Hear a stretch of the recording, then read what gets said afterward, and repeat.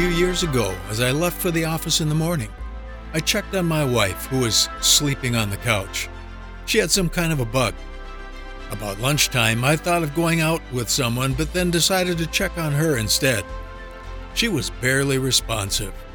I took her to the emergency room where they struggled to find the problem. After thinking that she needed immediate surgery, they decided to just give antibiotics and send her home. By the time we got home, it was nearly midnight and she was vomiting. It settled down, and so we stayed put. But the next night we were back and she was worse. It turned out that she was going into septic shock. She was treated and then released again. Life doesn't come in neat little packages, but if we look, we'll find heaven has a word for us. I'm Terry Hardica, and this is Life Journeys, where we are taking a peek at the pathway of trials that are behind us and how God brought us along and taught us something more each time about His ways and how to read His roadmap. You've known those sweet times when it was like God came and whispered in your ear a word of comfort in a time of trouble. It gave you peace, but then the real storm struck. I pictured John sitting on the hillside looking at the ocean. This author of the book of Revelation has been exiled there, and I can see him watching the waves coming in as he thinks of home, his friends, his distant walks with Jesus that seem now like a lifetime away. Then the Holy Spirit begins to move upon him to write as his gaze fixes on the horizon.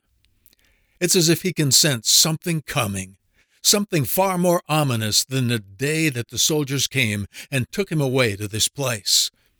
Before it happened, he heard God softly reminding him, "I am with you wherever you go." Now he hears the Spirit inspiring him to write to his friends in the churches.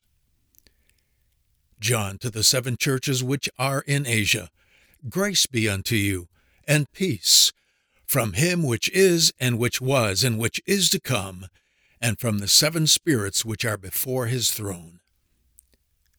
There was something on the horizon. Jesus was about to unfold to him the events concerning the end of the world as we know it. God knew that these churches would need to be calmed by his peace, and it was not merely a parent saying, "Go to sleep now, everything will be all right."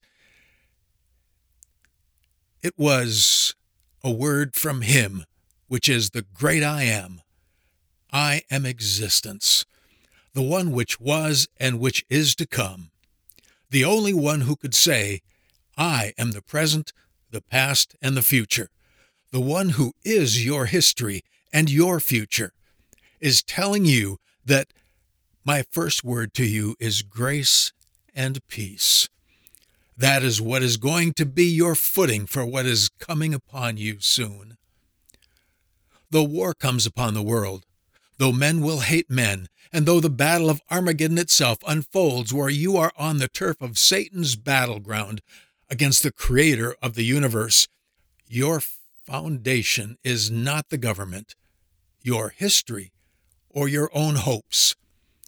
It is this: you have the declaration of grace and peace from God himself.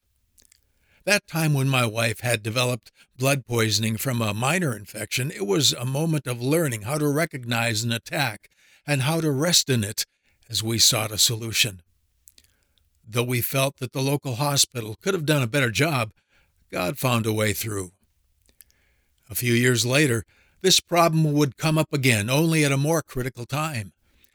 As you may recall, there was a time when my daughter had a newborn child with a critical heart problem.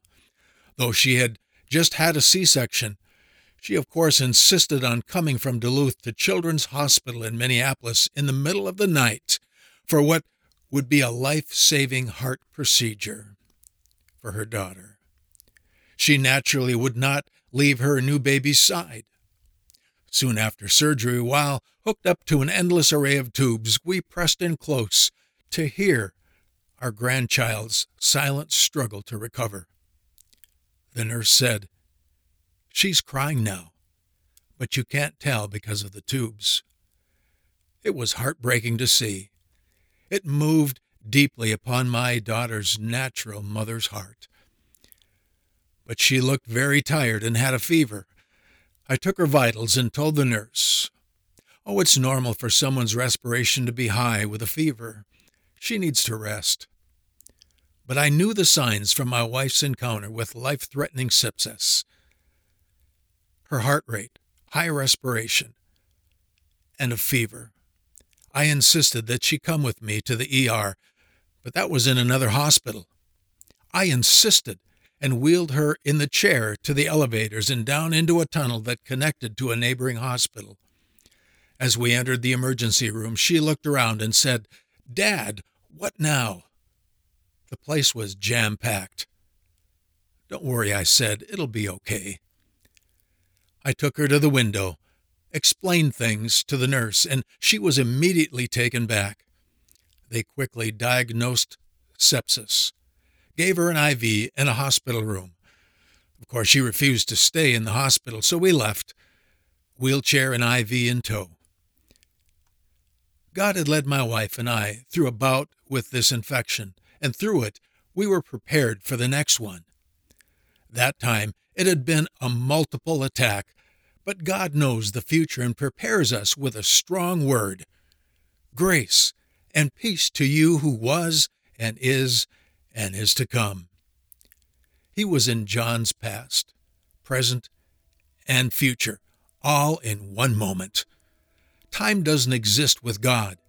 He's in your past, present, and future right now, healing your past, encouraging your present, and arranging for your arrival in the future. Your future is on the horizon now as you watch the waves of your present day rolling in. That future has multiple dimensions of warfare in it. Please take it to heart. God has prepared you. When the time comes, He will release the strength and wisdom that you'll need. In the meantime, peace be unto you.